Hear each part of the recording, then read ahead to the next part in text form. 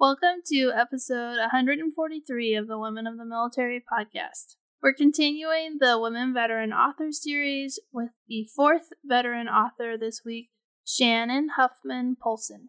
She served in the Army as a helicopter pilot, and she was one of the first women to fill that role as an Apache helicopter pilot. Women were not allowed to serve in combat aircraft until 1993, which was the same year she graduated from college. Today, she takes the lessons she learned from the cockpit and corporate life as an author and speaker. Her newest book, The Grit Factor, Courage, Resilience, and Leadership in the Most Male-Dominated Organization in the World, is the book she wished she would have had earlier in life as she had to make tough choices. She interviewed women to share their experiences and lessons learned along with tying in her own experiences from both military and corporate life. And now let's get started with this week's interview. You're listening to Season 3 of the Women of the Military podcast. Here you will find the real stories of female service members. I'm Amanda Huffman. I am an Air Force veteran, military spouse, and mom. I created Women of the Military podcast in 2019 as a place to share the stories of female service members past and present, with the goal of finding the heart of the story while uncovering the triumphs and challenges women face while serving in the military. If you want to be encouraged by the stories of military women and be inspired to change the world, keep tuned for this latest episode of Women of the Military.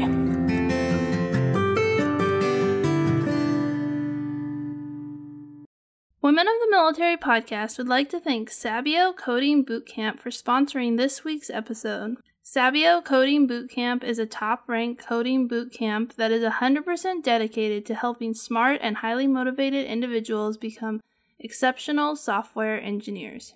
Visit their website at www.sabio.la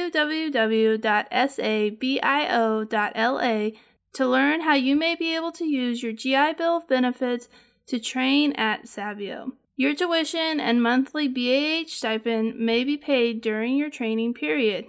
They are also 100% committed in helping you find your first job in tech. So don't forget to head over to www.sabio.la to learn more. And now let's get started with this week's interview. Welcome to the show, Shannon. I'm excited to have you here. Thanks, Amanda. Great to be with you. So let's get started with why did you decide to join the Army? I almost said Air Force.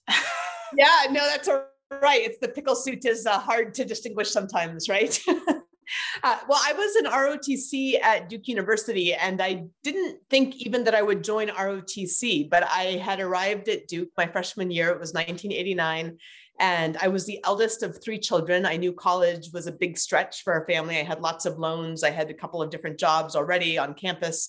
And I went to a college fair, and all of the ROTCs were represented there, but the Navy and the Air Force required you to be an engineer, and I wanted to be a liberal arts major. So I decided to try Army, and I figured I wouldn't care for it. It never occurred to me that that would be something that I would do, but I ended up really loving it. And I loved the people. I loved the connection to a higher purpose, and it ended up being a really good fit. And then I applied for what ended up being a 2-year scholarship, and the rest is history.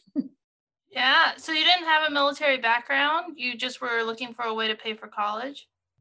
Pretty much. I mean, my dad had been drafted for Vietnam out of law school, and he had ended up being diverted to Alaska instead of Vietnam as a JAG officer. So I ended up being born on Fort Richardson, or while my dad was stationed at Fort Richardson in Anchorage, Alaska.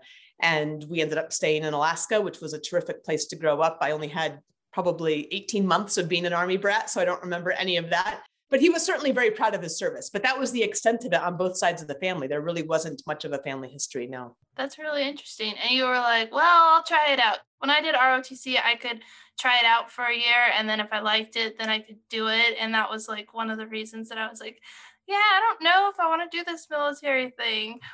Did you have a similar experience where you could try it out and then you decided you liked it? Yeah, pretty much. I mean, I didn't apply for a scholarship except for the 2-year guaranteed reserve forces duty scholarship. So clearly I was a little ambivalent even into my second year, but I ended up going active duty, ultimately, that's a different story altogether for sure. But I think that ambivalence was still not quite believing that that was going to be the track that I was going to take. I figured possibly the National Guard. I ended up then drilling with the National Guard, of course, as part of a simultaneous membership program. I don't know if those still exist, but it was essentially a National Guard scholarship. And I really enjoyed the service. I loved the service. I did well. And I ended up requesting active duty at the end. Wow. Yeah, I know. I think it's always changing, like how the different officer programs are changing. Like sometimes you do National Guard, sometimes like when I did it, everyone went active duty and that was just what everybody did. But the different people I talked to, it just depends on like when they went through their program and what the military was looking for and how they ended up in their role. Well, it's always needs of the Army, right? Is what we would say for the Army. I'm sure it's same for the Air Force and Navy. Yeah. At the end of the day, that dictates more than anything else. But I do think that it helped to have been actively engaged and have done well in ROTC. And then making that request to go on to active duty was something that the cadre was excited to support. And it ended up being a whole nother journey altogether. So what year was it that you graduated and went active duty? 1993. So I served active duty from 1993 to 2001, and I was in the Guard for the 2 years prior to that. Okay. Following that, I guess, technically. So, yeah. And when you went on active duty in 1993 and you were planning to be a pilot, how did that work? Yep. I had requested and been assigned aviation branch. 1993, it was when the combat exclusion clause was lifted. And so when I initially was assigned aviation branch and was initially expecting to take that commission in the National Guard, Apaches and Scout aircraft, both Scout and attack aircraft, were not open to women to fly. And so there wasn't, I had no assumption that I would be flying those at all. And actually I had the state aviation officer, when I went to receive my assignment, say to me directly, you realize you'll never fly an attack aircraft. And there was this real belligerence in that. And I just said, yes, sir, because obviously there's nothing to be said at that point and in that situation, except for that, especially as a cadet and not yet commissioned and not yet graduated from college. But then right around that time of graduation is when they lifted the combat exclusion clause, and suddenly every aircraft in the inventory was available to women and men to fly. Yeah. Did you know about that legislation as it was going through Congress and like watching it, or is it just like you can do anything you want now? No, I was a little bit aware of it. I was allowed or actually requested to attend a Triangle Securities conference that was held in the Raleigh-Durham, they call it the Raleigh-Durham Triangle anyway, with the head of the cadre from our ROTC detachment. And I remember there were, I would get the names wrong if I were to say any of them, but Rhonda Cornum was there as one example. And she was speaking for the inclusion of women in the combat arms, specifically in aviation, because she'd already done it, right? She'd already been shot down in the first Iraq War. She'd been a POW, she'd survived. And she's just a pretty tough cookie. But there were other people there that were arguing against it as well. So it was this interesting debate back and forth. And so I was aware of the debate for sure. Rhonda Cornum's argument was the only one to me that made any sense at all. Well, she had done it, so it makes sense. Yeah, it was absurd to me that there were general officers there arguing that because women could bear children, lives were more important and therefore they should be limited in what their roles should be. And that just absolutely made no sense to me. And it still doesn't make any sense to me. Unfortunately, we're starting to make changes in that direction and have made a lot of changes in that direction. Yeah, I was reading some of the articles because I've been doing a lot of research about when women were allowed into all combat roles in 2016. And there were arguments like, women can't do this. And I'm like, what war have you been fighting? Like, women have been out on the front lines the whole time. I don't know where your data is coming from, but it doesn't make any sense. Well, so Amanda, I have a funny story to tell you. When I was 19, I was home in Alaska from college, and I had the chance to sign up for a climb up Denali, which is Mount McKinley, so the tallest mountain in North America. And it wasn't a lark exactly. I mean, I certainly signed up 3 weeks before the trip, which is sort of crazy, but I've been training for air assault school. So I've been carrying this, big pack and running 13 miles on hills. And so I've been training for the whole spring. And so I climbed Denali, which was a whole nother adventure in and of itself. And then I remember a couple of years later, Actually, no, it was several years later because I was already stationed at Fort Bragg and flying the Apache. And a friend of mine from growing up, who's an Olympic Nordic skier, Nina Kempel, she was in 4 different Olympics as a Nordic skier. And if you know anything about Nordic skiing, it's a totally masochistic sport. It's awesome, but it's she's tough. And she was climbing Denali, and there were a couple of Special Forces guys up there. And with all due respect to the Special Forces guys, these 2 were not the best representatives of them, I guess.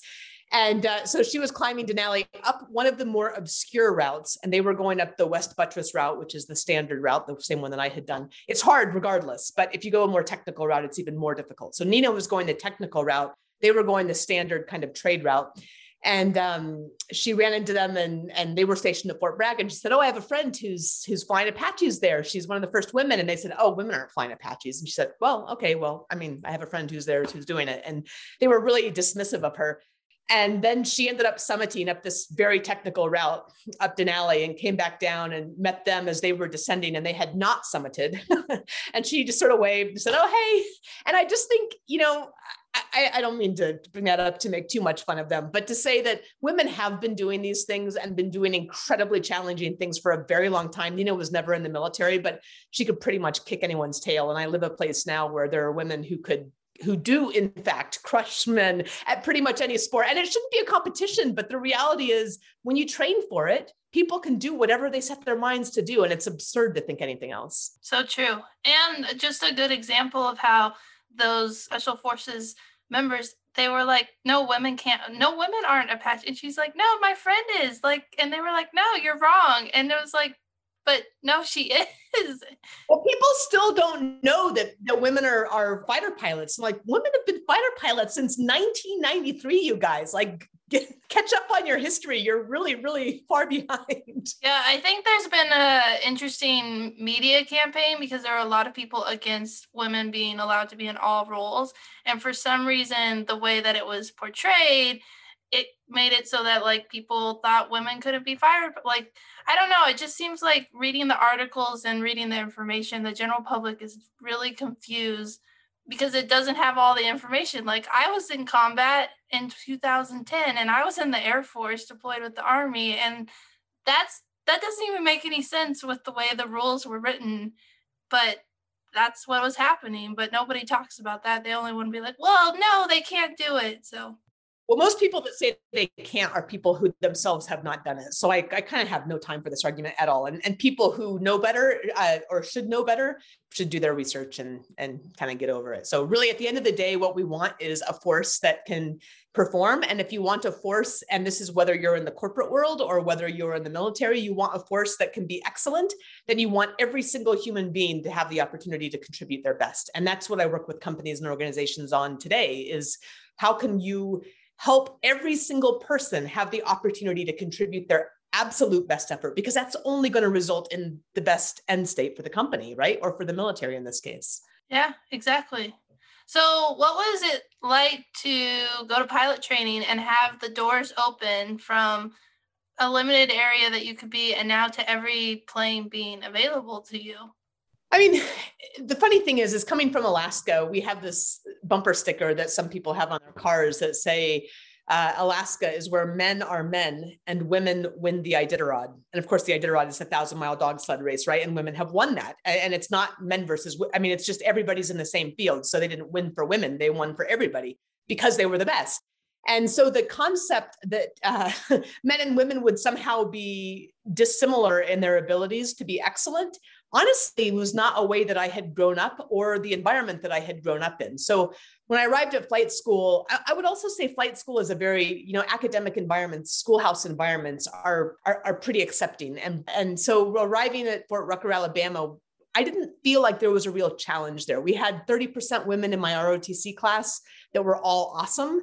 And we had probably, I think we had 10% women in my flight school class. So I was aware that there were fewer of them, but I'd always grown up, I was a tomboy, I did sports, I did debate. So I had been around a lot of guys and I was very comfortable being outside and camping and doing all that kind of stuff, which is not the typical pilot thing to do, but I was comfortable being around the guys. It wasn't a big deal for me. And I don't feel like in flight school, it was a big deal to be one of the women either. Even one of the women going through the Apache transition course or the scout track. It was new for them, but nobody made it a big deal. And I won't pretend that it was easy for my career, because it wasn't, but the academic schoolhouse environment is not where the challenges were. Yeah. It's interesting because when you mentioned that, when I was in the Air Force, I didn't know there weren't jobs that women could do, because in the Air Force, I mean, I think there were some like specialized career fields that I couldn't do, but I had never wanted to do it, so no one told me no.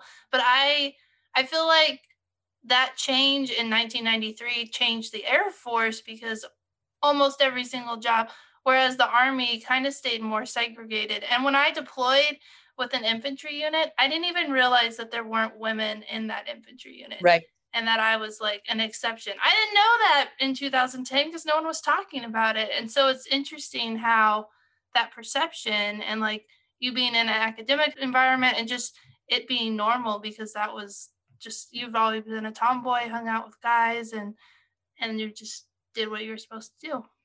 Right. And I will say, like, as I wrote the Grit Factor, and that was years of research also, and lots of other leaders in the vanguards of their fields. So they were across their women leaders across the services, they're general officers or aviators from World War II to the present, and one of the first women Army Rangers, and a combat rescue swimmer from the Coast Guard, and a Navy submariner, and many, many more.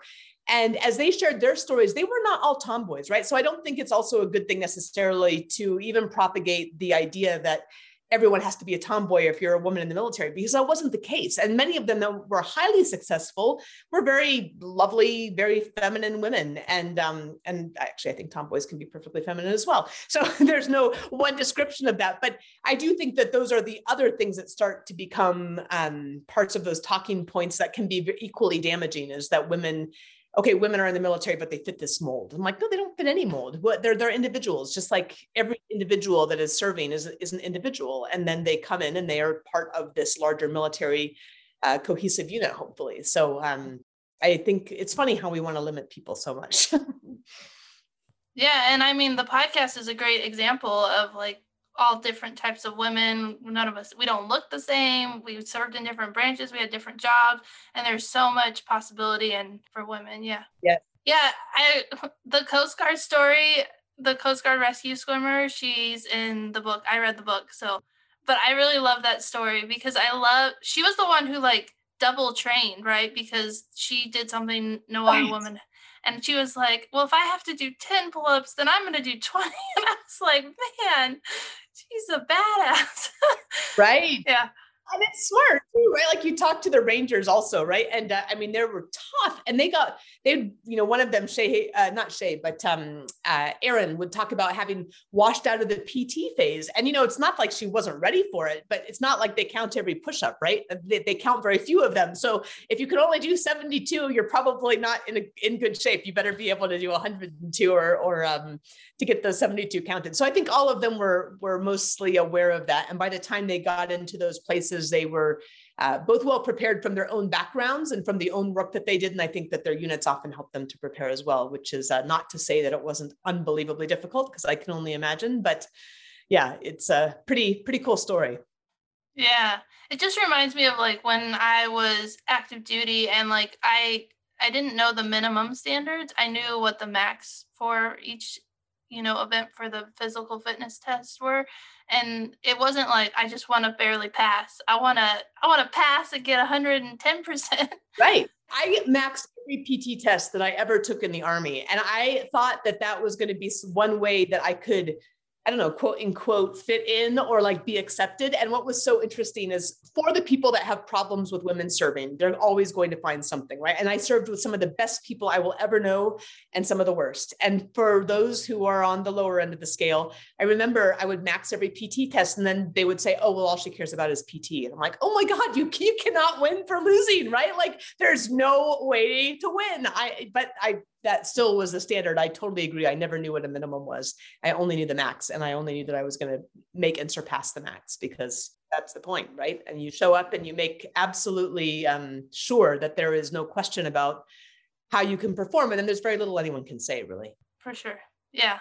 So you said that the academic part was pretty easy. It was a school type house. And so when you started to get out of the academic and actually into your role as a pilot, did it change?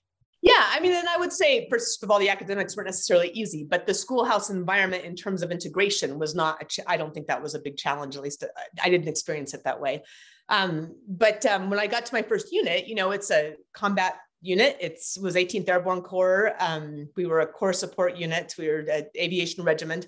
There were 120 guys and me, and I was 23 years old and, relatively newly commissioned, just trained. And I had absolutely no idea what I was getting into. And I don't think they knew what to do with me. And I wasn't entirely sure what to do with them. And I had my hair cut really, really short, so nobody could say anything about me expecting to have other standards. And, I was just trying so hard to not give anybody anything to say about anything. Yeah, it was more of a challenge there. I think there were people that were nicer than they should have been because they didn't know what to do. And there were people that were real jerks. And there were people that were fine, that were just my first battalion commander was excellent. My first platoon sergeant was incredible.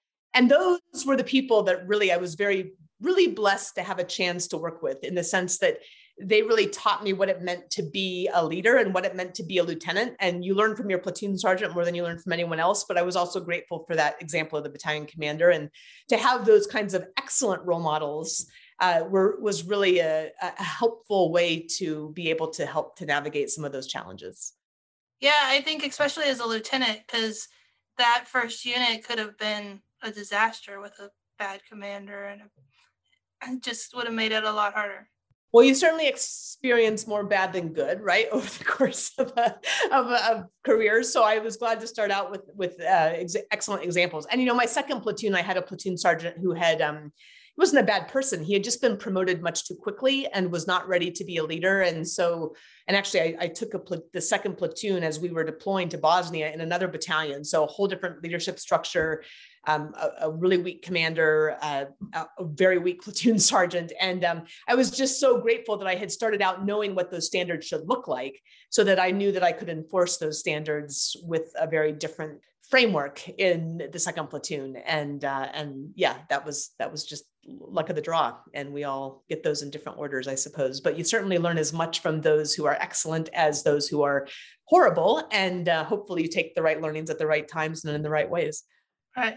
Yeah, and that was a good segue, because I wanted to talk about your deployment, because a lot of people think that between the first Gulf War and 2001, there wasn't a lot going on in the military, but I've interviewed enough people to know there's a lot going on, and people just in the home station didn't really know what was going on or weren't really paying attention. So let's talk about your deployment to Bosnia.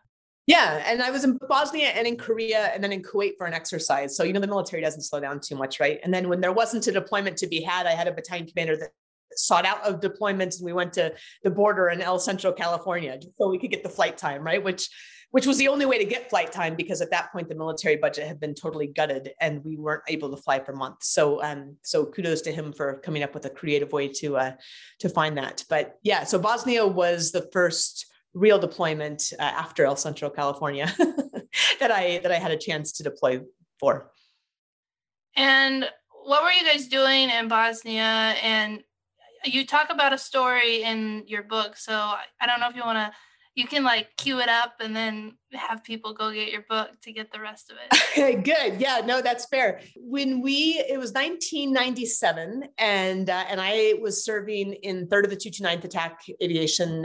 It was a battalion level job. I had taken my first platoon after working as the assistant S3 for a year, or the assistant to the assistant S3, to be fair, as a lieutenant. And then I transferred over because I requested the opportunity to go to Bosnia. Our sister battalion had been selected. There was a platoon that was opened up, and I went to my battalion commander and requested the chance to deploy. And, as a young lieutenant, all you want to do is go do your job that you've been trained to do. And because our battalion hadn't been selected, I wanted to switch battalions, even though I thought my battalion commander was amazing and the leadership was amazing. I wanted to have the actual experience. So I took another platoon. It had already all been loaded up. So I had to do my inventories on the ground in Bosnia, in Germany, actually. And then as we flew down through Hungary and into Bosnia, that was the flight route. And then the convoy came down underneath. But our job was to support the Dayton Peace Accords as part of the NATO stabilization force. And although we were a core support asset that was typically trained, and we would train at Fort Bragg to do these huge battalion level or regimental level engagements. So lots and lots of helicopters, right? Going a long way over enemy lines for a deep attack. That was what we had trained for then. I doubt the Army trains for that anymore because that's not really what the environment looks like. But in Bosnia, our job was to fly in teams of 2 and do armed aerial reconnaissance. And so suddenly we were doing a totally different mission. We had a hard deck of 300 feet, which was a really high altitude to fly in a tactical sort of a place where the war had just ended, but there were still hostilities. There was still a lot of provocation. And yeah, the story I start out with in the Grit Factor is one of those first missions. And we always flew at night, of course, because we can fly under infrared better than anyone else can. And we were flying out towards a weapon storage site. And the idea is you fly out to those weapon storage sites as a team of 2, come to a high out of ground effect hover, because you can't break that hard deck of 300 feet, right? And then you do a video surveillance of the weapon storage site, the heavy weapon storage site. So where the Serbs kept their heavy equipment. Then we bring those tapes back to the military intelligence. So yeah, I'll just tee it up, which is to say that we came to this high out of ground effect hover right over this weapon storage site, started to do that reconnaissance that we were going to have to bring back. And the sound in our helmets suddenly changed. And we were being tracked by one of the most lethal anti-aircraft systems in the world. And so, yeah, that'll be the tee up for you. But yeah, it was there were certainly many times in that deployment to Bosnia and these peacekeeping operations, right, where there are things that are pretty tenuous and they often don't make the news. Or sometimes, and we didn't have internet in the same way. We could type some emails, but you'd have to wait for a computer. I mean, it was totally different than it is now. Wait for a satellite phone call, you'd get 15 minutes and then they'd cut you off. But I remember I think my dad sent me an article about a bomb exploding in Bosnia. And he's like, have you heard about this? And I was like, oh my gosh. Well, first of all, bombs explode every day and you just don't hear about it. And secondly, yeah, we were flying Overwatch on that, right? So it was sort of this amazing thing to be like, hey, we're part of history, but they don't really know it. But it was a pretty amazing opportunity to be in this incredibly mission-focused, mission-centered environment, flying all the time. You get really, really good at your craft. You feel like you're making a difference because it's a peacekeeping operation, right? And I was really fortunate in that my service fell in this time of peacekeeping where deployments really did feel like they were, without reservation, making a positive impact. And I think it's been much more difficult for people to feel confident about their work in the years that have followed 9/11. So I'm fortunate. I think while we were over there, we felt like we were doing the right thing. But then when we came home, at least for me, because even while we were over there, some of the times I was like, why are we doing stuff? But it's like, I went in 2010 and then they've closed the door on Afghanistan in 2021. And like, what really changed in the 11 years since I left? I don't know. Yeah. And it'll be interesting to see what happens now that we're... It's a funny thing to now be a couple of decades out of having served. I literally got out almost 2 years ago. I have this part of another book that I've written that I haven't pitched yet, but and I might just try to publish part of it as an essay, which was the actual, leaving in July of 2001. So right before September 11th, right? And I would not have been able to get out had I stayed in for just a couple of months longer. And at this 2 decades out perspective is very different than even a decade out. Like I couldn't hear anybody say anything bad about the military. But now I listen to people say things that are kind of rose-colored glasses, right? Like, well, they're serving their country and we're fighting for freedom. I'm like, you're not fighting for freedom. You're not fighting for, look around. It's not fighting for freedom. We haven't fought for freedom for a long time. And I don't mean to be cynical about it because I feel strongly about my service and I feel hugely supportive of any of us who answer that call to serve our country. But I don't think the country's been fair to its service members. And that's on all of us, right? We vote people in who have been willing to spend lives for questionable ends. And yeah, I just think we should consider the lives of our young people sacred and make sure that we are making a difference or we don't spend those lives. Yeah, that's a really good way to put it because it's true. With the hindsight, we can see and we're like, well, we don't really know. Yeah, it's been really interesting. Yeah. And having children now myself, I'd be obviously very proud of them if they decided to serve. I certainly will not encourage it, but I would support it because I think they need to make their own decisions on that. But in the environment that I've seen in the last, it's been since I've been out, I guess, but and seeing the willingness to send people in for really very amorphous or questionable ends, sometimes even problematic ends. I don't think that's worth sacrificing my children's life for, and as a mom, I feel quite differently about it. So World War II was a whole different thing, but that's been a while, right? Yeah. So yeah, I hope we don't see another world war, but that will be a different sort of a thing if there was that kind of a dichotomy set up with the whole good versus evil. But we haven't seen that since World War II. I think we've tried to invent that, but we have not seen that. Right. And I think we need to be careful with the language that we use to make sure that peace is the goal. Peace is the end goal. And I remember we used to say that you can best have peace by preparing for war. And now I question that a little bit right now, I will say, from this perspective of 20 years out. Yeah, there's a lot to think about. And I think that's one of the things that veterans can give the civilian community is we served in the military, we experienced war, or like you did, the peacekeeping missions, and now we see the world just from a different perspective. And I don't think enough veterans are talking about how we feel, or maybe civilians aren't listening. It's probably a little bit of both, but I think it's important that we talk about that. It is. I mean, I think there are a vocal group of veterans who are very hawkish. And I think in some way I attribute that to the fact that it's hard to find your identity when you transition out sometimes, right? And the military imposed this sense of an identity and a purpose somewhat artificially, because that's how it works. That's how the military works. But to take that forward once you've gone into civilian life, I don't think is responsible. And I think we need to help the veteran community in making that transition and helping to say, hey guys, you served, you can be proud of that. It's time to now go serve in a different way. And force is not the answer. Force is not the way to do it. There are many ways to do this, and force should always be the last resort. But I think we haven't helped people maybe with as much as they need to be helped in making that transition and understanding who they are outside of the uniform, because life is big and wonderful, right? It's not just the uniform. It's not just about the military. That's not necessarily even the highest calling. I think my calling as a parent is a much higher calling. My calling as a creator is a much higher calling. As long as you are serving in a way that benefits the common good, right? I mean, I think we really need to come back around to what that means and what that conversation is, and helping veterans identify with their peaceful place in that. Because the people who are not peaceful are the ones who are making the news. And I think there's a lot of us who have other ideas that we should probably be a little bit more vocal about. I agree.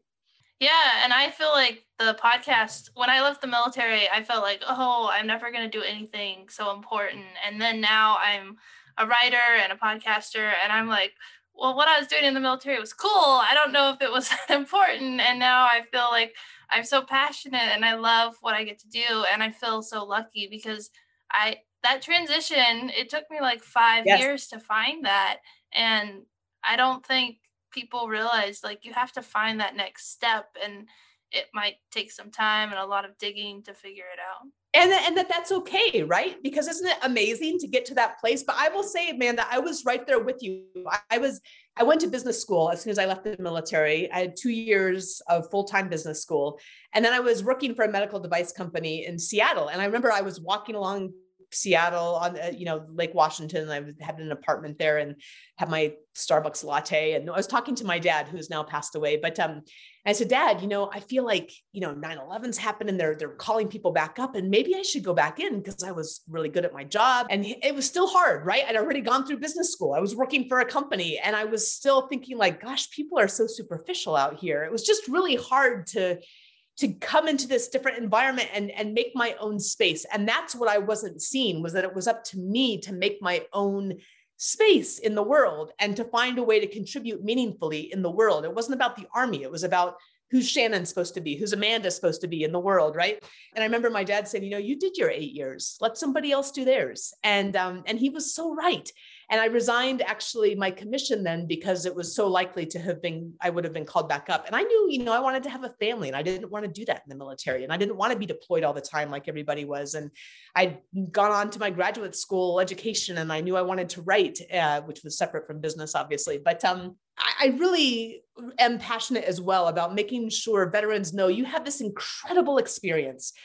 And you can bring that with you into a whole new life that's going to be so much bigger and more interesting and more complex. And in the military, it's so hard to see that. And it does take quite a long time. It took me much longer than 5 years. So way to go in finding your place 5 years out. But I would say it took me at least 10 years to feel comfortable with really being in a different place. Yeah. I mean, it took me at least 5 years and I'm still working through it. I'm kind of in this lull because my husband's still in, so I'm still connected to the military community and I'm waiting for that next transition when we're actually out and we're not connected to the military anymore. Cause I think that will be a second transition out of the military. Yes. Yeah, no, you're absolutely right. Cause you're still so connected to it. Right. And that's something to be proud of too. That's great. But just know that's not where life ends at all. I mean, in fact, I think that's kind of where life began, honestly, in some ways. And I'm very proud of that service. And you certainly play with the best toys you'll ever get to play with, right? I'll never fly anything like the Apache again. And I'm so grateful for that experience and some of the people that I got to work with and know. But yeah, my life has only bloomed since then, I think, and through some travail.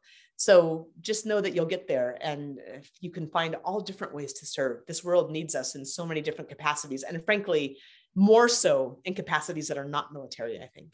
Yeah, and veterans are drawn, I think, to the military because they want to serve. And so if you can take what drew you into the military and find it in civilian life, you can have so much of an impact and change the world. Yeah. And it doesn't have to be the exact same thing. I mean, if you're really heavy into operations, great. That's awesome. I mean, everything I did was operational. And I really bought into this idea, which was very nearsighted on my part in the military, that the only thing that mattered was battalion level operations. And honestly, if I'd been able to get out of my own way there and get out of that ridiculous mindset, I might have even stayed in longer, possibly, because I would have seen there's so many other opportunities within the military. But I didn't. And so then once you get out and you realize, okay, I'm working in a technology company, and I wasn't feeling that sense of purpose in that work either. But I realized I had a whole team of people, right? I mean, it wasn't just about doing a great job on the mission at the technology company, which I was doing, but it was about taking care of and developing those people. And I had an amazing background in having been passionate about that in the military. So that taking care of people and developing teams by itself, no matter what the end state of that team work is, right? Or of that organization or that company, is pretty exciting. And you realize that's where the meaning always was anyway, right? Was in your team and your people and your platoon. Not in the Apache. I mean, that was cool, but at the end of the day, it was in the people. And so reconnecting to that place of what really mattered, at the heart of things, I think is a great way to say, hey, you can do any kind of work in the civilian community and still be able to contribute in this incredibly needed and meaningful way where you're taking care of people, because that kind of leadership is in short supply. And so that's a real competitive advantage. If you can find your passion like you have done, like I have done outside of that, all the better. Yeah. So we kind of skipped over the end of your military career. Do you want to go back and talk about going to Korea or anything else from your time in before you got out? Yeah, sure. I mean, if it's of interest, I came back from Bosnia. I was the battalion S1 then, which I never wanted to be because women were always the personnel officer. So I was determined to not be whatever women were always assigned to be. But there was no other role for me as a captain for 6 months because I'd just been promoted. So I took over the S1 shop. And I will say that just with any position that you take on, you can seek out the opportunities to blow it out of the water, right? And the S1 shop, the records were a mess. And we basically just cleaned house and requested an IG inspection and just blew it out of the water in that 6 month period. So no matter what your job is, you can excel. So that's a good thing to remember in and out of the military. I went to the Military Intelligence Officer Advanced course, not back to Fort Rucker, and in part because my grandmother was ill. She lived in Phoenix, and I wanted to be closer to her. I was also just sort of fed up with some of the aviation stuff at that point. So That was a whole different sort of an environment to be in. It was actually one of the best years of my life was being down in Sierra Vista. It was awesome. Great class of people, but also just a great environment to mountain bike and get outside and do some of the stuff that I really love to do. And then I went to Korea, which was my absolute last choice on the planet. I was assigned to the 2nd Infantry Division as part of 1-2 Aviation. I think they're now out of Joint Base Lewis McChord, but at the time they were at Camp Page. So about 10 kilometers south of the DMZ, northeastern part of Korea. We were the most forward deployed Apache battalion on the peninsula, which meant that we knew that we were in the sights for the first artillery attack if there was ever an attack from North Korea. And I will say the flying was awesome. I was able to take command there, and then we drew down for Apache Longbow. So it was a short-lived command, but the flying was amazing, and some of the missions were amazing. And there was definitely this sense of urgency that, again, the rest of the country certainly did not have any understanding of at all, because you're flying the border all the time, right? And they're getting tracked with right around the border of Korea, which is even more nerve-wracking than getting tracked in Bosnia, and even more secretive in some regards back then. So yeah, there was this sense of really doing something that was meaningful. I will say this is an interesting transition point and an inflection point, because I took my month of leave in Korea and I went to China and to Australia. So I was single, so I didn't need to go home or have anywhere to go. And I just wanted to travel and I wanted to adventure. So I went to Australia for a week and learned to scuba dive on the Great Barrier Reef, which was phenomenal. And then went to 3 weeks to China with this Australian women's adventure travel group. And I bring all this up because it was stuff that I loved to do, I wanted to do. And I came back to Camp Page, and suddenly the Quonset huts in the 1960s block buildings, it just seemed like it just killed my spirit to come back to it. Like I was not happy to be there. And I knew I was going to get out at that point. I was in command. I didn't see anybody senior to me working in a way or having a life that I wanted to live. And so I requested to extend my time in Korea to get out, and I was rejected. So they sent me back to Fort Bliss. That was a big mess. And I did my last year at Fort Bliss, Texas, at an echelon above Corps headquarters, 32nd Double AMDC. I don't know if that's still there, but it was a 1-star command. And we deployed every other month from Fort Bliss to, back to Korea, to Louisiana, to Kuwait, to Colorado, to all these places for these multinational exercises, which in retrospect was kind of cool. But I was so done at that point. I was just done. And I applied to business school from Kuwait, sending my application DHL from Kuwait on the last day of the last round of admissions to the top business school in the country. And there was no reason I should have gotten in. And I am so grateful that I did. And at the same time, the Army was bleeding captains, and the 1-star I was working for, who I had a lot of respect for, said, "Hey, what can we do to keep you in?" I said, and I just figured there's no way this is going to happen. So I said, a second command in the CAV at Fort Carson, followed by a foreign area officer assignment. And of course, when a general officer asks you, what can we do to keep you in? They will get you those orders. And so I got my acceptance to Tuck School of Business at Dartmouth at the same day as my orders came to Fort Carson. And I had to go to that general and say, "Sir, I'm not going to accept these. I'm going to get out." And he was not happy with me. I understand.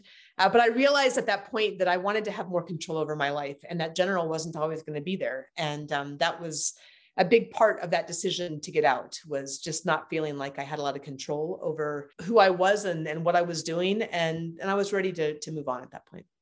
Yeah. You knew it was time to go. It was time to go. Yeah. Yeah.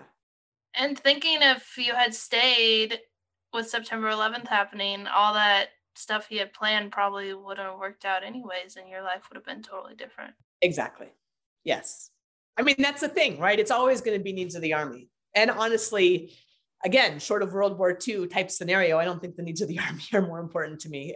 And when you get to that point, it's time to go, right? I mean, you have to be all bought in on all that, or it's time to do something else. And I had served, and I had served honorably and well, and it was time to move on and serve in another way. And I looked for many different ways to serve, and I'll never stop looking for ways to serve. It's just part of who I am, and I'm grateful for that.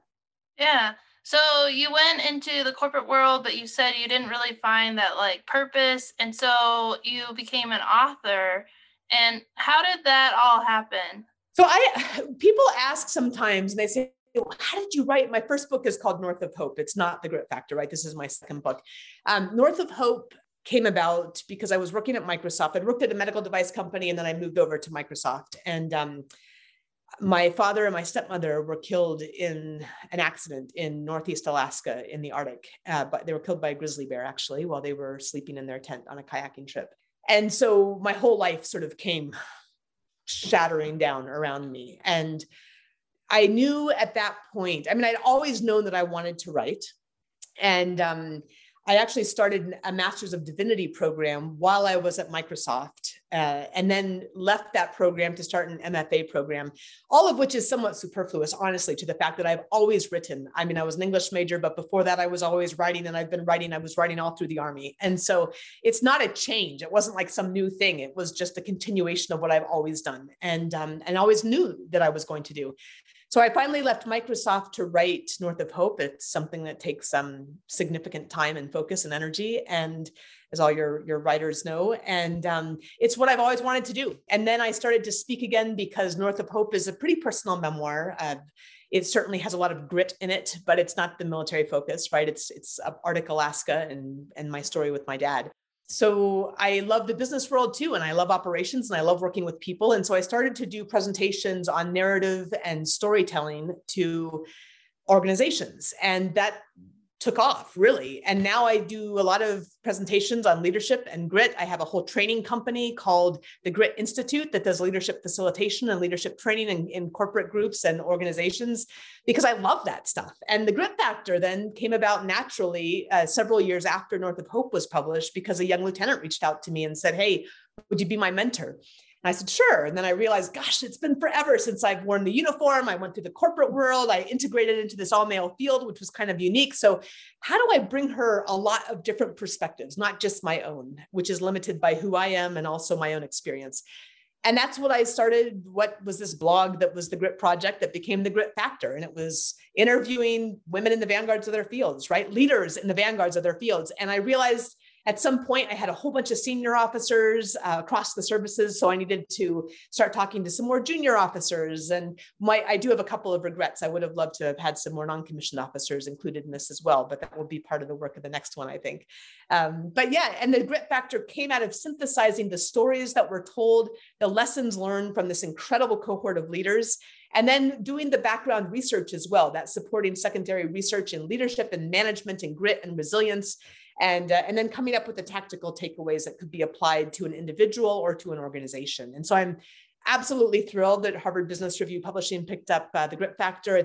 They've been an amazing partner and continue to be, and that it's out in the world to serve whoever it is that needs to read this at this time. And whether they're starting out or transitioning through change or challenge, it's really for anybody who is facing those sorts of obstacles and that kind of change.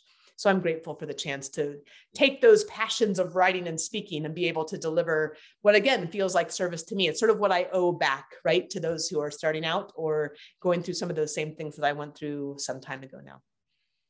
Yeah, and one of my favorite parts is at the end of each chapter, there's questions that go along with what the chapter was about. And the questions were so deep and really good to help you if you are like just starting out, or if you're going through a transition, or whatever your life circumstances and where you're trying to focus. And so it's not just a book of stories, it's also those questions that are really impactful. Yes, thank you. And that was important to me. It's actually interesting. I started to do, and I should talk to you about this too, but I've been talking to people about the different ways that we bring these stories forward. And for me, it was not about writing a bunch of biographies, which can be very beneficial, right? But that's not where I work. That's not the space that I work in. So I wanted to synthesize the stories instead of giving you, 36 different stories all lined up in different chapters.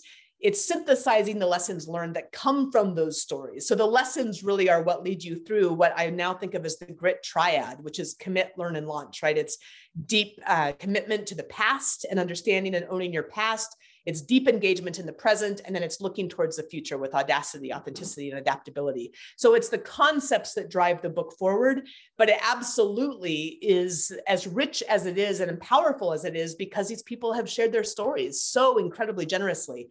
And, women don't tend to share their stories as much. And it's really important for us to have them out there and to be not just willing to share our own, but just like you're doing, right? Bring out these other stories, make sure they're accessible, and then say, what do we learn from those? And how can you take those lessons and apply them to your own lives? So I think we're doing that in many different ways. Jerry Bell is a historian, as you know, that does a lot of historical work in this arena. Phyllis Wilson is doing this with the Women's Memorial in DC. There's a lot of different ways to bring these stories to bear and to make them relevant to different communities in the civilian world as well. And that's really important. So for me, I wanted to cross over and not just be speaking to veterans, which is a wonderful and important group, but saying, hey, these are stories the civilians can benefit from. And by the way, they will then appreciate some of this service that's been done, and that should help other veterans transition out when they're in that space as well. Yeah, and it's a really good book, and so many different stories and leadership lessons and the questions. I really like the questions, which is funny because I hate the questions at the end of the chapter. They weren't originally part of the plan. I'm so glad you said that, because I keep hearing this again and again. And it's honestly what led me, because they were so impactful for so many people, that the Grit Institute and the training Going for Grit, which is at thegritinstitute.com, you can take it online yourself, or you can reach out to me and I can tailor some training where I lead people through it for an organization. But either way, it is going deeper into some of those questions and really, really exploring them and spending the time with them. That is an investment in yourself as a leader that every single one of us really needs to do if we're going to be able to lead others or lead through challenge or change. And so that's it's been a fun thing to understand that has been a wonderful way to bring that into readers' lives. And I'm so glad to hear you say that. Yeah. So thank you so much for being a guest on the podcast. I have one last question, which is, what advice would you give to young women who are considering military service? Read The Grit Factor. I wrote it for you. I mean, actually, in some seriousness, I really would. I would read The Grit Factor, and I would read the stories of other women who have served. It doesn't mean that you can't learn from men, but it is helpful to have that perspective. The other thing I would say, though, and I'm just going to get specifically into chapter 1 of The Grit Factor, so you can start out nice and easy, is you want to go in understanding who you are. Like, do the work to understand your own story and connect to your own values, because there are times when you're going to be put in places where those values can be compromised. And I will tell you from my own experience that the times when I have compromised my own values are the times that I regret the most deeply, that I will always regret. And so you want to really have identified those and hold on to those tightly. And then I think you're ready to go forth and serve, and keep that Grit Factor with you, keep your other resources with you, keep your podcast nearby, and you'll have the stories and the strength to draw from as well as you go into the adventure that lies ahead. So I just wish them all the best. Yeah, and I'll have a link to the Grit Factor, the book, and what was the Grit Factor initiative? Thegritinstitute.com. Yeah, exactly. And they can access the training at thegritinstitute.com. And I'd love to see you in the training. Yeah. So thank you so much. And I'm just glad we got to do this interview. Thanks, Amanda. Great to talk with you.